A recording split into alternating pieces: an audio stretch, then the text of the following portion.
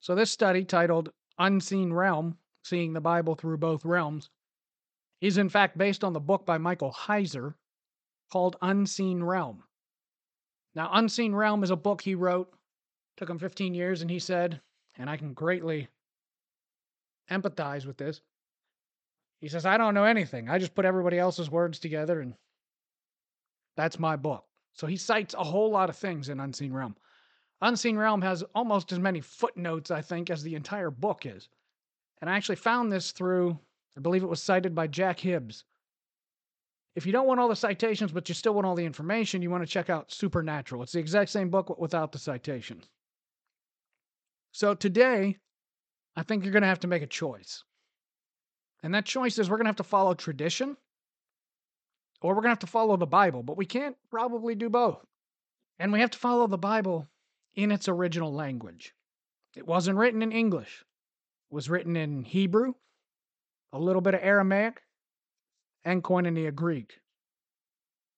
And that, the original language, is going to open up a whole lot of things to us that we may be missing in the English. The other thing that's going to change how we view our Bible is this mentality when we read it. Yes, the Bible was written for us, but it wasn't given to us. You see, looking through the eyes of the people who wrote it really makes things come clear like never before. Paul and Peter and James and John, Isaiah, Ezekiel, none of them could understand our life today. Those of us in the United States, if you aren't homeless, you live better than King Solomon. Air conditioning, heating, shelter, readiness to food, clean water, electricity, natural gas, you name it. We are blessed far and above. And he would look at us as if we were those Marvel superheroes that we see in the movies because we are living ways they couldn't comprehend. So God gave them the Bible because we can relate to them far better than they can relate to us. So remember to look through their eyes.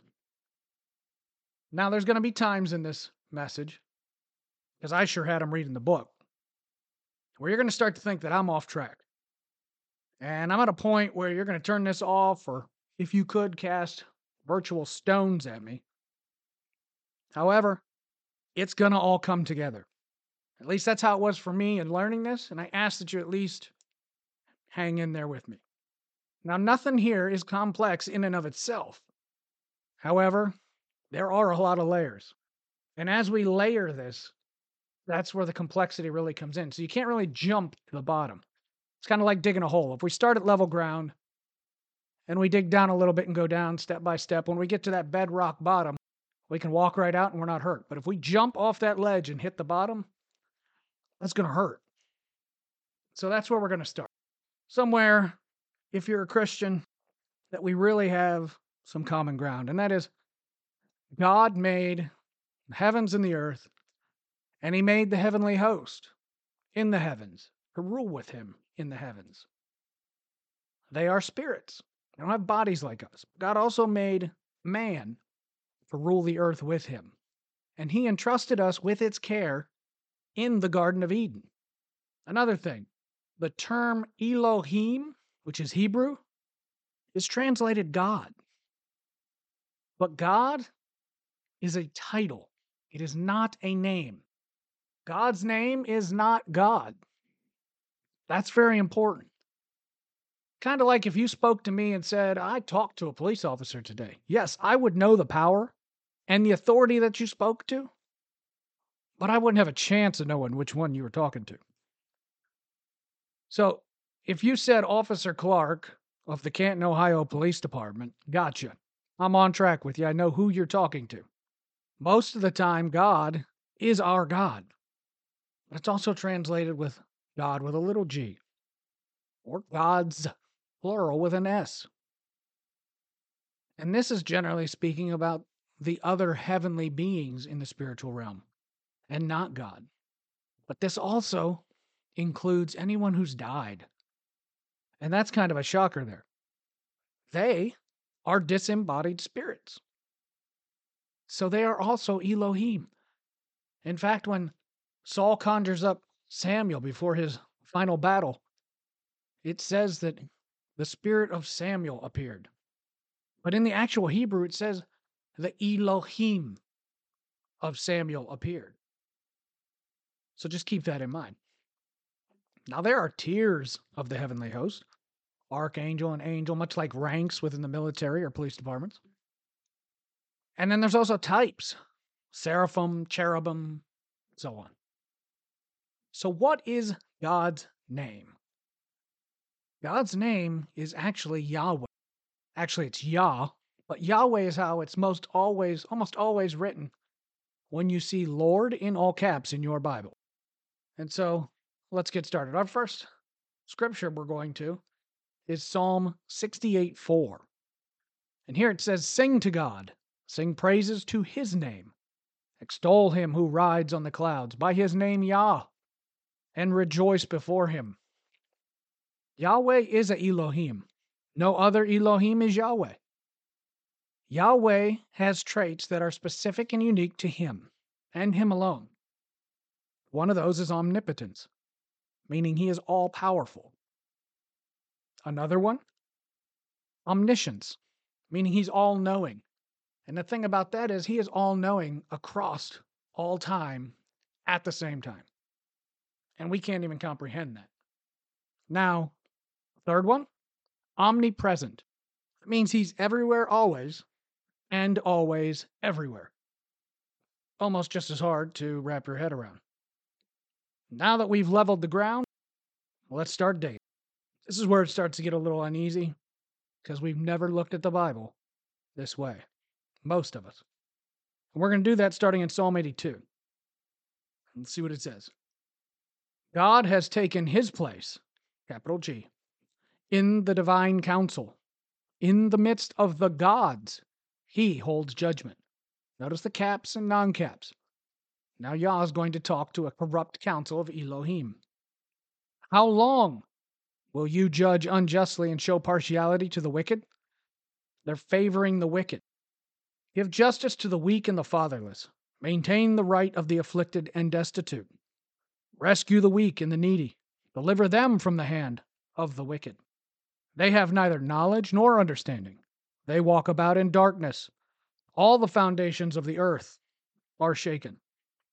Here's where he ties it up. I said, you are gods, sons of the Most High, all of you. Nevertheless, like men, you shall die, and fall like any prince. That's pretty clear. This is not a man. It can't be a man. Since they die like a man, sons of the Most High, yes, we are also sons of God, but not in a spiritual realm. We have earthly bodies. Arise, O God, judge the earth, for you shall inherit all nations. Capital God means he's the judge. He's the CEO, the head of the council. And actually, now we know the head of the council is also Jesus. So, what is this telling us? It's telling us that there are divine or heavenly beings that sit on a divine council with God or Jesus. Now, did God or Jesus need their help? Nope. But he wants it. He wants their help like he wanted our help in the garden, all here on earth. But they are a corrupt council because they have free will just like us. God, as CEO, issues orders and leaves it up to the council to carry them out. Just as he gave us orders on how to care for the earth and how to spread out and multiply, these council members can still choose to rebel just like us. I hope you're good with this, because here's where we enter the rabbit hole. We have the rebellions, and there's 3 of them. The first one is the fall of man. And this one happened in the Garden of Eden, led by the spiritual side we call the serpent. Now, I dare tell you, this was not a walking snake. When we put it all together, it appears that the divine council met in the Garden of Eden. And we know that this serpent came around, and if we look at a serpent and we add legs and we give it the ability to fly. And you say, well, where did you get that ability to fly? Well, we know that Lucifer, before he fell, was called the covering cherub. There were cherubs on all four sides of the throne of God. He was the only thing physically above the throne of God. So he flew. And we also see wings on them in other places of the Bible. And if you take the wings and you take the legs away, what do you have? You have a snake. And through a lot of cultures in antiquity, we see that dragons are seen as throne guardians. Well, that fits here because Lucifer was a cherub, covering angel of the throne of God. Now, he doesn't need guarded, but that's how we would see it. So I ask you, did this covering throne guardian walk up to Eve? And if Eve is in the garden where this council meets and these guardians or these council members, now not all of them are covering cherubs, keep that in mind, there are ranks again, but she's probably seen them, probably met them. Remember, we have to take the Bible and put it into our lives. We need to see it, but also know that these are people just like us. It even says that. These are people just like us. They're no different. Now, Eve and Adam at this point, they are different than us. They are not under the curse. They have not fallen. They are perfect and will not die. They still have free will. And we still retain a lot of that thinking pattern, if you will, and temptation. There's nothing saying they couldn't be tempted. So now we see this familiar, high-ranking council member walk up to her and he makes the temptation. Hath God truly said. Now, while Eve is still at fault, I'm not trying to say she wasn't. As we know, she knew the rules. It's actually recorded that she reads them back. But it makes it more real to see how, even in her perfect state, she was deceived because she may have even known or had a relationship, or at least a familiarity with this serpent. So now we also have to keep in mind that God is playing the long game. He only has plan A. Remember, he's all-knowing. He doesn't need plan B. But the enemies of God, they do not know the plan, but they are trying to stop it. And we need to go back to Genesis 3, verses 14 and 15. And there we're going to see something that maybe we've missed. It says, this is the NIV. I like the NIV in the Old Testament. I don't really care for it as much in the New Testament. In fact, I don't use it in the New Testament, but that's just me. If you like the NIV, have at it. It does show this verse in a way that the other versions don't, and I think it is actually more accurate here at the end in its translation. So the Lord God said to the serpent, because you have done this, cursed are you above all livestock and all wild animals. You will crawl on your belly, and you will eat dust all the days of your life. So God is taking this throne guardian who was above the throne of God, saw himself as higher than anything else, and telling him he is lower than the cattle. If you're flying above something, you see it from the top. Essentially, he is now saying you will look at it from the bottom. I hope you see the symbolism here. It continues, and I will put enmity between you and the woman, and between your offspring and hers. Well, there's another part. We read it. We know the words are there. We've read it probably several times, but we miss it. Whose offspring? Your? Who's he talking to? He's talking to the serpent. Between your offspring and hers. As far as we know, these divine beings in their spiritual abode do not procreate. In fact, there's nothing that tells us they do. But offspring, where are we going to get that? And we're going to get to that. But hold on to that, because some of them say seed, between your seed and hers. Well, the woman doesn't have seed. The man has seed.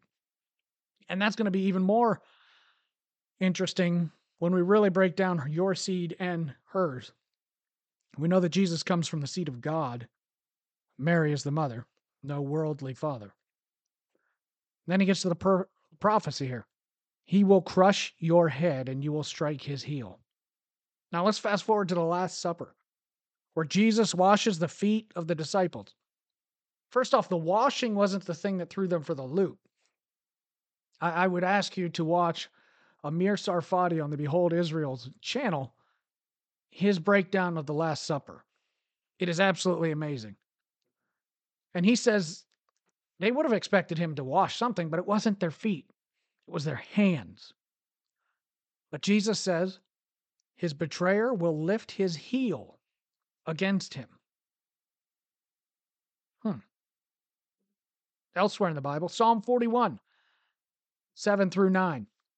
I don't have the slide for this one, so if you have to look it up, pause it, look it up, or just listen. Here we go.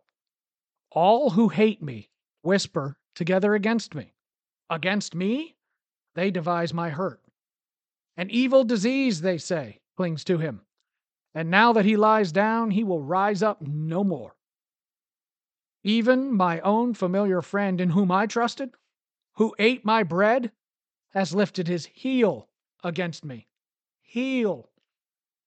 Going back to that first ever prophecy in the entire Bible. Last Supper, John 13, 7 through 19. Jesus answered and said to him, what I am doing you do not understand now, but you will know after this. Peter said to him, you shall never wash my feet. Jesus answered him, if I do not wash you, you have no part with me. Simon Peter said to him, Lord, not my feet only, but also my hands and my head. Jesus said to him, he who is bathed needs only to wash his feet, but he is completely clean. And you are clean, but not all of you. For he knew who would betray him. Therefore he said, you are not all clean. So when he had washed their feet, had taken his garments, and sat down again, he said to them, do you not know what I have done to you? You call me teacher and Lord, and you say, well, for so I am. If I then, your Lord and teacher, have washed your feet, you also ought to wash one another's feet. For I have given you an example, that you should do as I have done to you. Most assuredly I say to you, a servant is not greater than his master, nor is he who is sent greater than he who sent him. If you know these things, blessed are you, if you do them. I do not speak concerning all of you. I know whom I have chosen. But that the scripture may be fulfilled, he who eats bread with me has lifted up his heel against me. Now I tell you before it comes, when it does come to pass, you may believe that I am he. So I hope you've hung with me so far, because here's where we're going to start tying things together and connecting dots. This is all connected.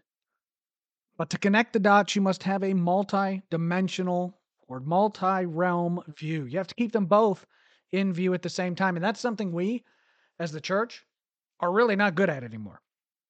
But by bringing the other dimension, the spiritual dimension, fully into view, we are going to connect our Bibles like never before. You see, the Son of God left his place to come to earth to save us. But he's not the only one who left. Genesis 6, 1 through 4. The sons of God left their rightful place. And this is what we're going to look at. Remember the seed? Your seed, her seed, between your offspring and hers. Here's where we find that. That's in Genesis 6, 1 through 4. That's where we're at. ESV version for those of you who are following along. When man began to multiply on the face of the land and daughters were born to them, the sons of God saw that the daughters of man were attractive. And they took as their wives any they chose. Then the Lord said, my spirit shall not abide in man forever, for he is flesh. His days shall be 120 years. The Nephilim were on the earth in those days, and also afterward, when the sons of God came into the daughters of man, and they bore children to them. These were the mighty men who were of old, the men of renown. Now come into, that's Bible language for sex. Several places. And also when they bore them children, you can't argue that that's what happened. We also know that they take on bodily form. Look at Lot, Abraham, when the three, even before they went to save Lot, the same angels there. So they can take on human flesh, and apparently they can procreate. And this is where they came from. Now, Genesis 6 takes us through the flood. The flood story doesn't end till chapter 9. But one of the things it tells us is that Noah was selected. And one of the things it points out is he is perfect in his generations. This means that Noah doesn't have any DNA of Nephilim, no rogue genes. He's all mankind as he was originally supposed to be. That's the second rebellion. So the first rebellion, the garden. The second rebellion, those angels. And again, angel is a title. Angel just means they're telling us what they're doing. They're messengers. We know that the angels are called princes. They're called archangels. They're called angels. Those are ranks and mission-specific titles. Now we come to the third and final rebellion. And that brings us to Genesis 11. So this takes us to the Tower of Babel. Very famous. It's a Bible event that we hear a lot about. And I use Bible event on purpose. Because when we use word story, Bible story, it gives the account or the impression to those that it didn't actually happen. It's just something we say to get a message across or a nice allegory or something. No, these things happened.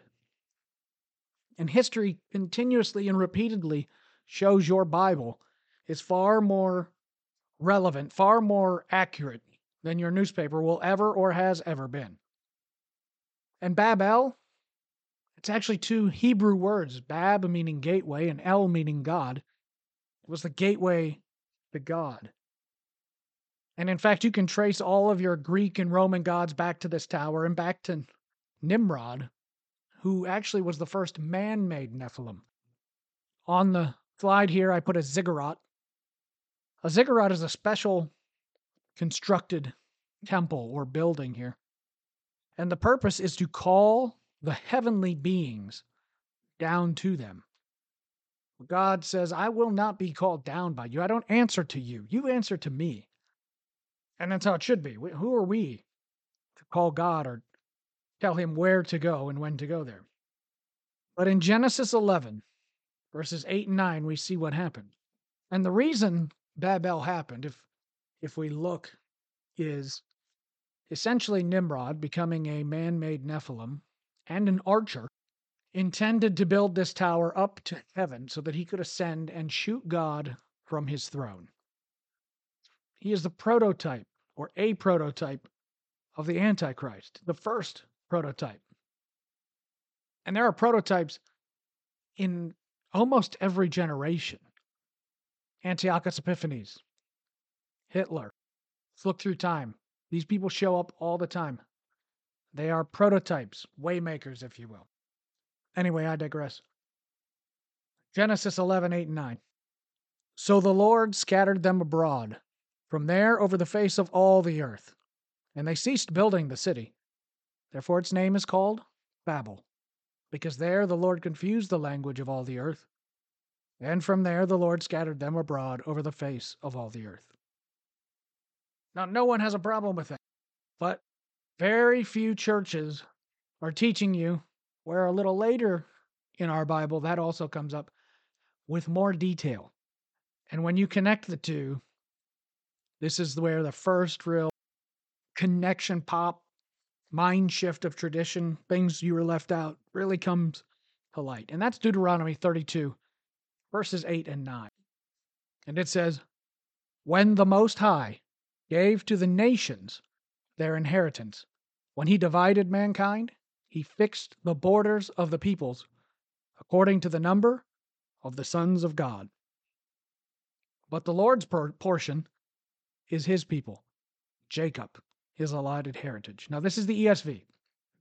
If you're looking at your New King James, you're going to see sons of or Israel there, where sons of God are.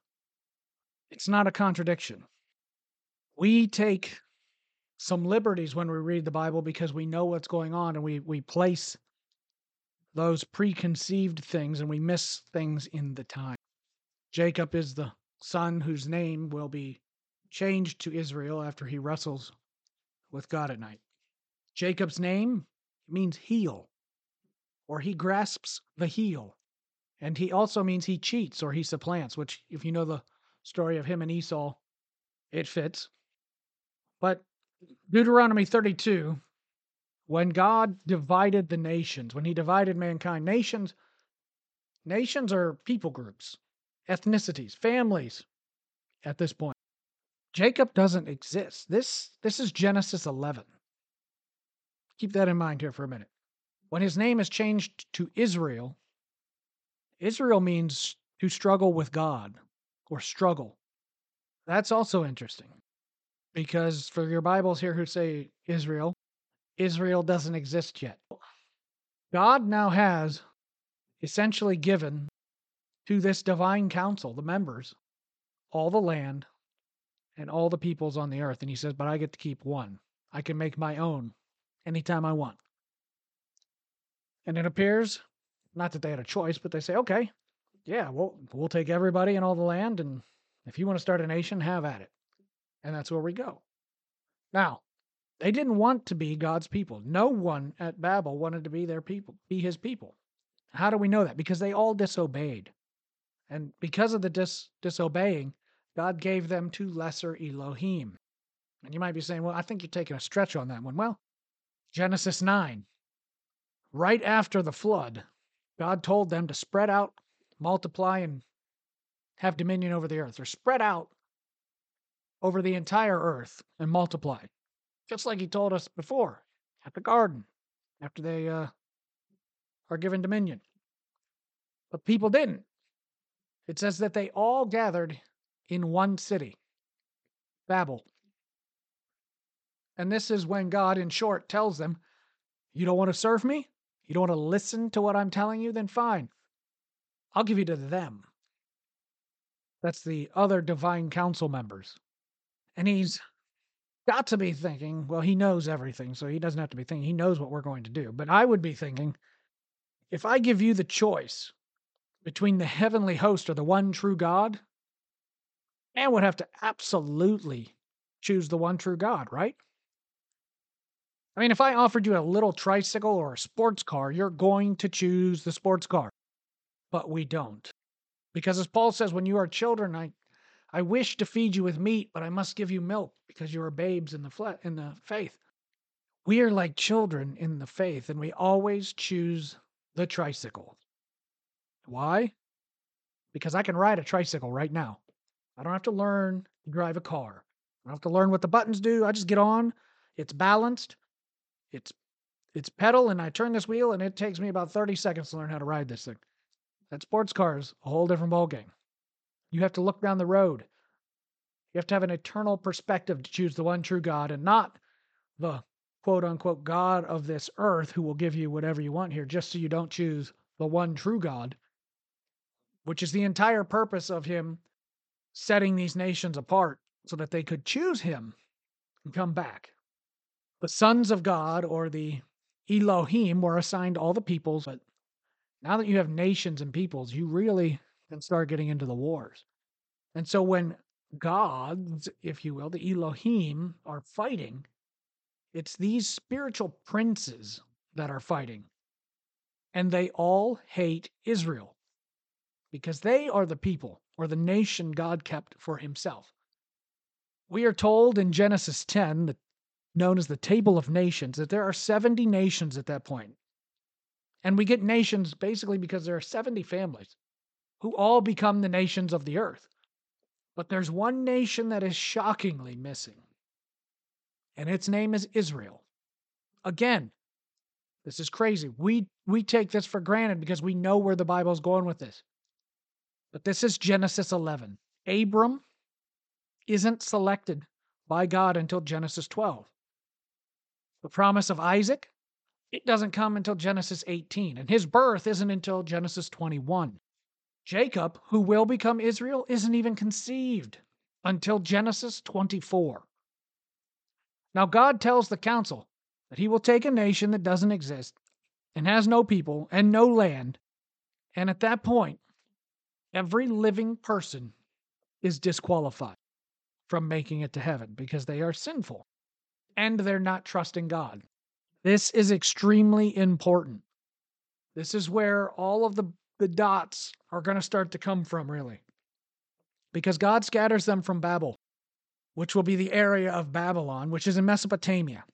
He then calls Abram, whose name will be changed to Abraham, out of Ur of the Chaldeans, which makes him a Mesopotamian. Yahweh gives Abram, whose name means Father is exalted, a pagan dude who he calls out of these pagan Mesopotamian families, and gives him the new name Abraham, father of a multitude, after he proves himself through faith in God. That's all he's ever wanted, is us to trust him. And it is in that trust in God that he declares him a new nation, and the Jewish lineage begins. Abraham was not born a Jew. He was born Chaldean. I'm going to come off my lesson here for a little bit and see how the circles work. So we have a Mesopotamian Canaanite named Abraham, or Abram, who becomes Abraham and becomes the Jews. Later on, Moses the nation gets kicked off, and Joshua leads them to the promised land, and they really become the nation of God. They actually have land and such. And they trust God, and they are the people of God. And even in that, Rahab is said to be a Canaanite. And in Deuteronomy, it literally says you can't save them. Kill them all. We know in Joshua 9 that the Gibeonites, the treaty made between Joshua and the Gibeonites, he scolded for. But back in Joshua 6, I believe, the fall of Jericho, Rahab's saved. And she's actually listed in Hebrews 11 under the table of the heroes of faith because she gave a declaration of faith. She had faith in the one true God in her statement. And if you go in and you do a study of it and you break it down, you will see she wrote off Ashtaroth and Molech and all of the gods of the pagans and chose Yahweh as the one true God. Specifically, unequivocally, she makes that statement of faith and asks people of God who she knows he's given the land to save her. And she's saved. It's that statement of faith. She becomes a Jew, just as Abraham did. It's not where you're born. Abraham wasn't born a Jew. So when they don't listen, and Nebuchadnezzar comes down and he conquers Israel, it says that Nebuchadnezzar, the king of Babylon, is a Canaanite. When these people the Jews chose not to follow the one true God, who they were set apart to show people the way to him through faith. That's it. Way through faith. Just like it is today. Nothing has changed. He takes them and he sends them off. He says, you don't want to be my people? I made you my people through the choice of Abraham. You don't want to be my people? Go back to your people. See how they treat you. And then he again calls them out as his people. He didn't send them to a random nation. He sent them back to the nation they came out of. Just like this is happening here. We're back to this where we have the table of 70 nations. We're missing the nation of Israel in the table of 70 nations. So once Abraham becomes the nation of God, we now have 71 nations. So hold on to that. Again, from the beginning, the Bible is for us, but it wasn't given to us. It was given to the people of that time. It's our job to look through their eyes to see how things line up. Keeping that in mind, so the land of the nations is where that Elohim rules. This is why God took land from other nations, because each God would rule over the land they held, and in that land you could worship them, and they ruled. Let's take a look at 2 Kings 5:15 through 18. Naaman is a Syrian general who has leprosy, and he has a Jewish slave girl. The slave girl tells Naaman, if you only could go to the prophet of God, prophet of Yahweh in Israel, he could heal you of your leprosy. And he gets a letter from the king of Syria, and he goes to the king of Israel, and the king of Israel thinks he's being set up, but he ends up going. He has a little bit of a faith issue, but he ends up going and doing what he's told, and he's cleansed of his leprosy. And he's returned to the prophet of God, and he's trying to pay him. And that's where 2 Kings 5:15 through 18 kicks up. So let's take a look at it. And he, Naaman, returned to the man of God, he and all his aides, and came and stood before him. And he said, Indeed, now I know that there is no God in all the earth except in Israel. Now therefore, please take a gift from your servant. But he, the prophet of God, said, As the Lord lives, before whom I stand, I will receive nothing. And he urged him to take it, but he refused. So Naaman said, Then, if not, please let your servant be given 2 mule loads of earth, for your servant will no longer offer either burnt offering or sacrifice to other gods, but to the Lord, but to Yahweh. Yet in this thing may the Lord pardon your servant. When my master goes into the temple of Rimmon to worship there, and he leans on my hand, and I bow down in the temple of Rimmon, when I bow down in the temple of Rimmon, may the Lord, may Yahweh pardon your servant in this thing. For the longest time I had that part, 2 mule loads of earth, highlighted. I couldn't figure it out. What? You're healed. You're trying to pay the man. He doesn't want it. And you're trying to take 2 mule loads of dirt back home. I don't get it. But Michael Heiser calls it cosmic geography. And that is Naaman, by taking this dirt, is able to go back to Syria and lay the dirt out. And that dirt belonging to Yahweh, when he stands on that land, he then has the right to worship that God of that land, which is Yahweh. He has the right to worship. So in 1 Samuel 26, verses 17 and 19, we see David, who's on the run from Saul, and you see that they have this conversation. Then Saul knew David's voice and said, Is that your voice, my son David? And David said, It is my voice, my lord, O king. And he said, Why does my lord thus pursue his servant? For what have I done, or what evil is in my hand? Now therefore, please let my lord the king hear the words of his servant. If the Lord has stirred you up against me, let him accept an offering. But if it's the children of men, may they be cursed before the Lord, for they have driven me out this day from sharing in the inheritance of the Lord, saying, Go, serve other gods. David didn't believe he could faithfully worship outside the land of Israel, in the land of another God, because he didn't have the geography he needed to do all the things he had to do. He didn't have the temple. He didn't have the priests. He didn't have a lot of the stuff that he felt he needed to do there. Then there's the battle or the war in the spiritual realm. And we see that in Daniel 10, verses 12 and 13. And I've highlighted some of the important things so they stand out to you. This is the NKJ.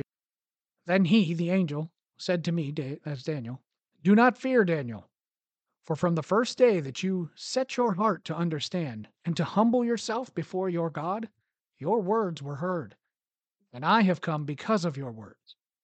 But the prince of the kingdom of Persia, this is the council member or a council member or an Elohim of the kingdom of Persia, modern day Iran, withstood me 21 days, and behold, Michael, one of the chief princes. So now we know Michael's pretty high up, archangel, chief prince, came to help me, for I had been left alone there with the king of Persia. The story's wrapped up a few verses later in 20 and 21. Then he said, Do you know why I have come to you? And now I must return to fight with the prince of Persia. And when I have gone forth, indeed, the prince of Persia will come. But I will tell you what is noted in the scripture of truth. No one upholds me against these except Michael, your prince. That's how we know Michael is the angel on God's side, the good side of the council, assigned to protect Israel. Remember, looking through their eyes, how did they see this playing out? And we have to go to Deuteronomy 4, 19 and 20 to see how they saw this. And take heed lest you live, this is Moses, and take heed lest you lift your eyes to heaven. And when you see the sun, the moon, and the stars, and all the host of heaven, you feel driven to worship them and serve them. which the Lord your God has given to all peoples under the whole heaven as a heritage. But Yahweh, has taken you and brought you out from the iron furnace, out of Egypt, to be his people, an inheritance, as you are this day. This is the inheritance. So Paul also believed this, and Paul likewise shared this belief, as we see in Acts 17:26 and 27. NLT version. For from one man he created all the nations throughout the whole earth. He decided beforehand when they should rise and fall, and he determined their boundaries. His purpose was for the nations to seek after God and perhaps feel their way toward him and find him. Though he is not far from any one of us. There was never a time any of the other nations could not go to God. God wants to make the people find the sports car, to find him. Why serve a God that serves a greater God? Why not just serve the one true God? When they didn't accept Jesus as Messiah, the church was created with the intent purpose of bringing the Jews back to God through jealousy. The wild olive branch was grafted in. Further stating, Galatians 3:28 and 29. There is no longer Jew or Gentile, slave or free, male and female, for you are all one in Christ Jesus. And now that you belong to Christ, you are the true children of Abraham. You are his heirs, and God's promise to Abraham belongs to you. Now, some have taken this and created a demonic theology called replacement theology, which basically says that God is done with Israel and the church has taken over all of those. Wrong. Absolutely wrong. Completely wrong. Not a shed of truth. Nothing. Once you get this, you'll see why that absolutely could not be the case. But remember, Yahweh's plan is hidden from the other Elohim. Remember, plan A. He only has one plan. He's all-knowing. 1 Corinthians 2:6 through 8, if you don't believe me, it's hidden. Yet when I am among mature believers, I do speak with words of wisdom, but not the kind of wisdom that belongs to this world or to the rulers of this world, i.e., the lesser council members, who are soon forgotten.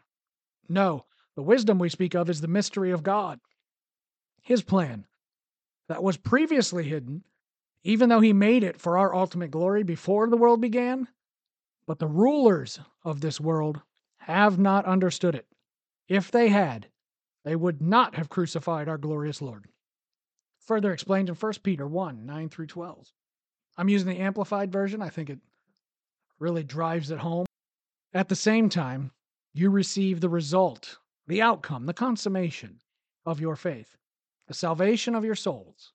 The prophets who prophesied of the grace, the divine blessing which was intended for you, searched and inquired earnestly about this salvation.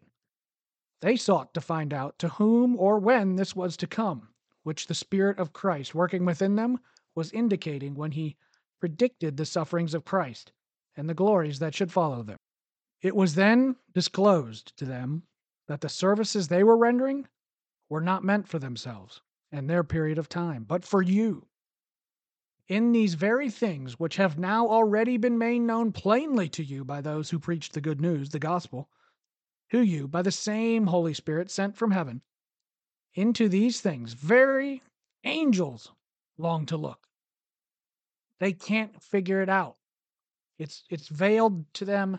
They couldn't put two and two together. Remember that table of 70 nations? Hold on to it. Remember, Genesis 10, if you want to look it back up. Table of nations. Now let's look at Luke 10, 1 through 12. Important. We're going to start tying things together here. After these things, the Lord appointed 70 others also. Why 70? Table of nations. And he sent them 2 by 2 before his face into every city and place where he himself was about to go. Then he said to them, the harvest truly is great. The laborers are few. Therefore, pray the Lord of the harvest to send out laborers into his harvest. Go your way. Behold, I send you out as lambs among wolves. Carry neither money bag, knapsack, nor sandals, and greet no one along the road. That doesn't seem very Christian. Don't talk to anybody on the road. He's saying they aren't our nation. Stay on mission. We have a purpose here. But whatever house you enter, first say, peace to this house. And if a son of peace is there, your peace will rest on it. If not, it will return to you. And remain in the same house, eating and drinking such things as they give you. For the laborer is worthy of his wages. Do not go from house to house. Basically, you're setting up a headquarters. Whatever city you enter, and they receive you, eat such things as are set before you. And heal the sick there, and say to them, the kingdom. The kingdom is an area or district ruled by a king. The kingdom of God, the word there used means this is the highest God. This is Yahweh. So the kingdom of Yahweh has come near to you.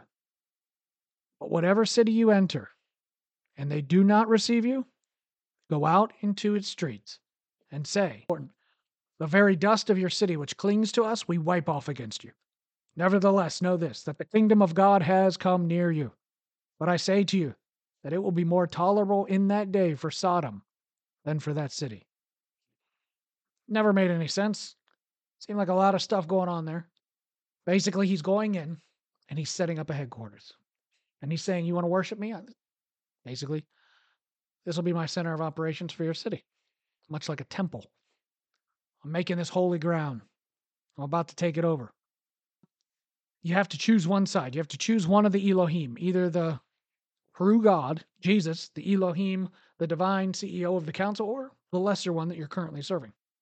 The consequences are when he returns in Revelation 19, when he returns, then he's not for peace. And Jesus was taking land by choice, not by force. You see, he came on Palm Sunday. Zechariah 9:9. He came on a donkey. David's sons rode 70 donkeys. A donkey is a sign of peace. It means I come in peace. I'm not looking for war. He came the first time for peace. But he will return in force on a white horse. That is the sign of a conquering general. They're halfway through Revelation 19. And he's saying, when I return, when you have rejected me, even as far back as in what we're talking about right here in Luke, when they rejected Jesus, they chose the dirt of the God, the Elohim they were serving. And it would testify against them on Judgment Day. They could have turned that dirt into the land of Jesus, but they didn't. Who do they say that I am? Remember that? He goes to Caesarea Philippi. Caesarea Philippi is the home of a god named Pan. It's where we get the word panic. His people would run around crazily in what would become to known as a panic, cutting themselves, do all sorts of crazy stuff. Well, Pan, if you see there, he's got the horns. That's where we really get the images of Satan or the devil having horns. Pan was the god of the underworld. And Caesarea Philippi at the time is believed to be one of the few places where you could access the underworld. So he goes to what is the gates of Sheol or hell, and he says, who do they say that I am? And in Matthew 16, verses 15 and 16, this is that famous question. He said to them, but who do you say that I am? And Simon Peter answered and said, you are the Christ, the Son of the living God. Now the word for living he used, its meaning is to offer life or give life. So what he's saying is you are the Son of the life-giving or life-offering God, which is no question, Yah. And actually, it's Jesus, the one standing before him, is the part of the Godhead that did the creation. But he went there, and he's declared that. And it's very interesting because he left the land of God. He was not within the area that you would have attributed to Yahweh. So that what do we get next? Well, he takes his special three, and he goes up on the mountain, just right above Caesarea Philippi. And we have the Transfiguration. And the Transfiguration is where Jesus transformed from his earthly body. Remember, he is 100% man in the flesh, 100% God in the spirit. And in this moment, he is glorified. And so he takes on all God.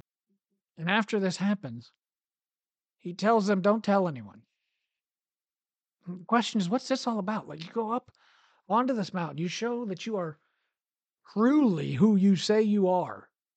And both in Caesarea Philippi and on the Mount of Transfiguration, you tell your people, don't tell anyone that this happened or who I truly am until after the resurrection. And they can't get it because they still don't even understand that he's going to die. They can't figure it out. It's after Caesarea Philippi that right there where we get Peter saying, you can't die. Don't say that. And Jesus scolds him, get behind me, Satan. The transfiguration takes place on a mountain that I know First Enoch is not inspired. I'm not saying it is. But it is a good reference, and a bunch of our disciples read it, reference it. So First Enoch, I believe it's chapter 6, says that when the divine beings or heavenly beings that had fallen came down, that's where they came down to take possession. And so Jesus goes to that very place and he transforms. But without a dual realm theology, without looking at both sides, we don't understand why he does it. It doesn't make sense. Is it for us later on? Because it can't be for them right then. He tells them not to tell anybody. It's not for them then. You see, Jesus is picking a fight. Remember, the enemy is hidden. The enemy, or from the enemy, is hidden the truth of his mission. Much like when Samuel went to anoint David king, when Saul didn't kill king of the Amalekites, and the Spirit of God left him. Samuel says, I'm going to get killed if Saul finds out I'm going to do this. And God says, then say you're going to go make a sacrifice, and do. Just don't tell him what your actual mission is. And that's what he does. And Jesus is doing the same thing here. He is going to the Mount of Transfiguration, and he is glorified. But his true intention is to pick the fight because they don't understand the true mission. They see him as, if you will, the king's on the field. And he's in human form. He's weak. And before he takes on this glorified form and he can just destroy us all and take back the nations, let's take him out. Because this is after, remember in Matthew 4, the temptation of Jesus after his baptism. He goes into the wilderness for 40 days. And Satan tempts him. And what are the 3 temptations? Number 1, you're hungry. Turn stones into bread. That's a human temptation. That's to the flesh. That's to the weak side. Satan said, oh, he's weak now. I'm going to go after that. I've been able to destroy all these humans and get them to do whatever I want. He's human now. I'm going to do that to him. Doesn't work. So he takes him to the temple. Pride got the best of me. Anything's going to get him. It's got to be that. And glory. So he takes him onto the temple. Cast yourself down and the angels will save you. Divine temptation. Well, that doesn't work. He's out of options. He goes for the magic bullet. Let's go win-win. Let's 7 habits of highly effective people this. So he takes him to the high mountain. And he says, I will give you the world. You came to save the world and all these peoples because they were given to us. Number 1, he inherited death at the fall. So death is his right-hand man, if you will. And then in the table of nations at Genesis 10, all of those were given to him. All of the land was given to them in 11. And he says, I will give it all back. You came here for this. I'm going to give it to you. I'm going to give you everything. Like I am literally going to fulfill your mission right here, right now. All you have to do is give me the one thing I want. Worship me. He can't fathom. I can't see how he can fathom Jesus won't do this. If you understand the backstory, this is the temptation. This is probably a greater temptation than we will ever face. This is the Hail Mary of Satan. And Jesus says no. And he has to be baffled. It literally says it confused him so much that he fled from him. He left and he waited for a more opportune time to tempt him. So he's out of temptations. And so he comes up with another plan. What's his other plan? Cross. So they kill Jesus, thinking they had won. But Jesus is sinless. And this is what I think in the church If you ask people, why does the cross matter? Well, Jesus died. Okay. What makes him special? Well, he's 100% God, 100% man. Okay. Why does him dying on the cross, how does that pay for your sins? Just because he was sinless? What we're missing is that Jesus was sinless. James tells us the wages of sin are death. If I work 2 weeks, I expect a paycheck. If I sin, whenever that pay period is up, I am going to inherit my check, which is death. But if I'm not working, I'm not going to get a check at the end of my 2 weeks. I have no pay period. I get no check. And so Jesus was beaten beyond all human recognition, beaten more than any person will ever be beaten. And I think the greatest sin of our Good Friday services are that we rush to the cross and we fail to focus really any attention on the stripes, the bruises, the beatings, beard pulling, the spitting, punching. All of it was absolutely horrendous. And before he went to the cross, he was mutilated beyond any human recognition. And in almost every service, we see that relegated to 2 minutes, max 30 seconds in some, 2 minutes almost max. And then we focus on the 6 hours where he's just hanging there for the whole 45 minutes that's left of the service. Jesus couldn't die because he didn't have pay stub to cash that check. It says, and Jesus didn't commit suicide. Jesus made a sacrifice. He knowingly, intentionally, purposefully made a sacrifice. And that sacrifice was he yielded up his spirit. It is finished. And he yielded up his spirit. I mean, Jack Hibbs hit it right on the head. What power? What amazing power. Unfathomable to any of us. He yields up his spirit. It's at that moment he takes death in a headlock. Death doesn't come and get him. The Grim Reaper doesn't come and get him. He goes and gets the Grim Reaper. And he drags him down to Sheol. And once, much like Jacob struggled with God and prevailed, and his name becomes Israel, the new nation, death is now struggling with him. And at some point he lets him go and he says, until another day. And that another day is at the great white throne judgment, at which Hades itself and death itself are cast into the lake of fire. But until that day, he allows them to stay. But in winning that victory, because of that, because he now has triumphed over death, he has triumphed over the curse, he has won back all of the nations. That is why he has saved us. It's deeper, far deeper. I don't want this to be a 3-hour thing. But I hope that makes more sense as to why the cross actually won your salvation. It wasn't just that God went to the cross and died. There's far more to it. I mean, we could get into the tabernacle and how it's a copy, and he went to the true heaven. And I won't go down that. Maybe another day. But the temple veil is torn, and the war between nations has a new twist. With Jesus' resurrection comes the bride of Christ. Because Jesus won all authority to all land by defeating death, now people could choose him anywhere and pray to him. And the temple veil is torn because you no longer need a temple. Well, why don't we need a temple? We have a priest. We know he is the high priest. Hebrews tells us that. Let's look. Ephesians 1, 20 through 23. That raised Christ, talking about the Holy Spirit, that raised Christ from the dead and seated him in the place of honor at God's right hand in the heavenly realms. Now he is far above any ruler or authority or power or leader or anything else, not only in this world, but in the world to come.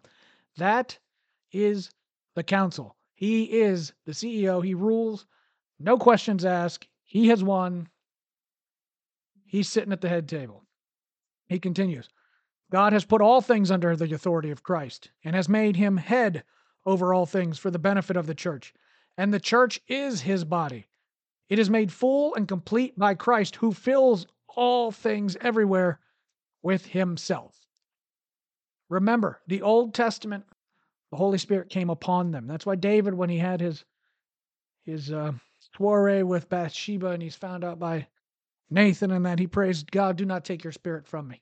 God was within his right to take his spirit from him. They didn't have the promise we have. Only as the bride of Christ, only in the church age, this side of eternity, is the Holy Spirit indwelling with a promise to never leave us. In fact, after the rapture, and it has to be a pre-trib rapture, many things in the Bible, but also I think we're going to prove that through here. At least that's my stance.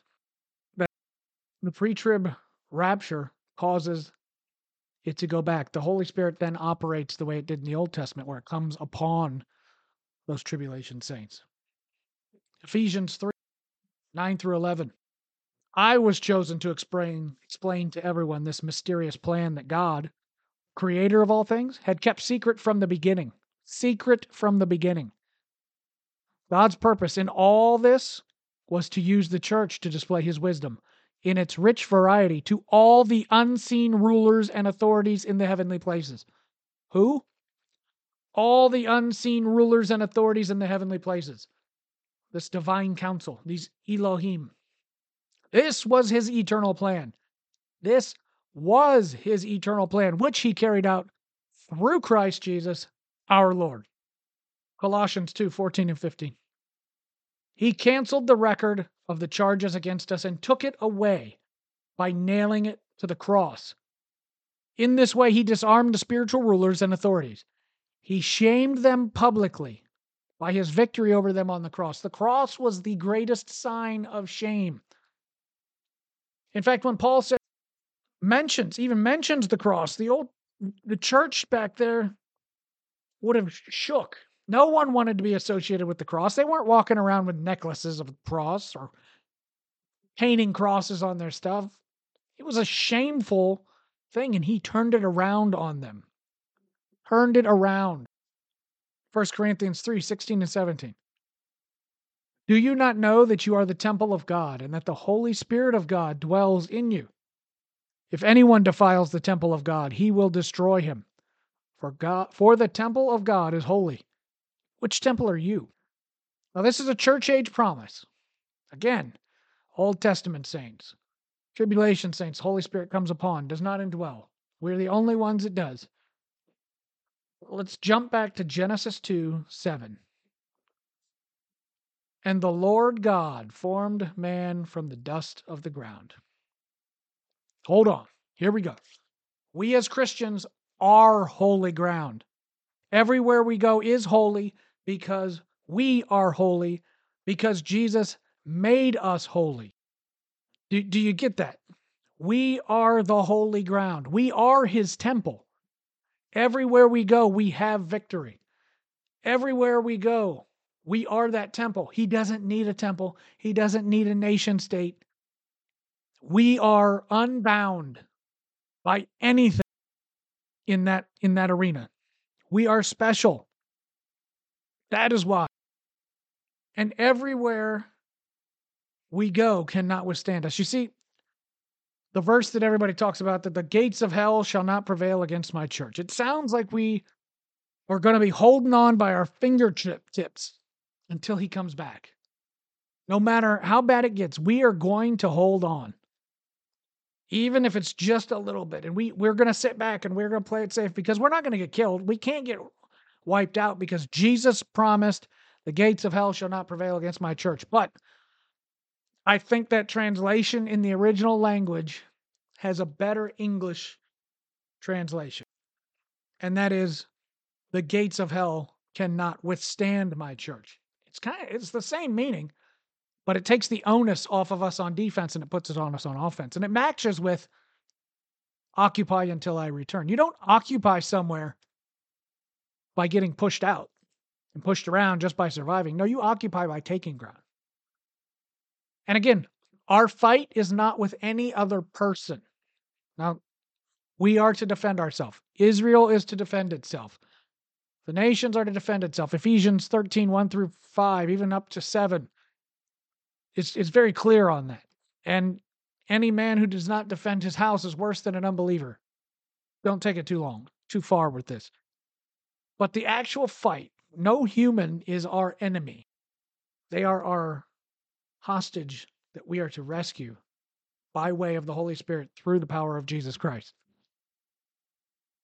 And we are to be on the offense. We are not to be out of politics. We are not to be out of anything. We are to be in the culture, affecting change for the kingdom of Jesus, no matter where we are. And that takes us to the rapture. And that is when we are removed, the war can actually get back to its original state. And these other Elohim can again focus on Israel instead of the church. The Holy Spirit won't leave the earth, but it will step aside, if you will, because we aren't here. We are that restraining power. And when we are gone, the earth will get what they want. The dust will be shook from our feet as we ascend into the clouds to be with our Savior.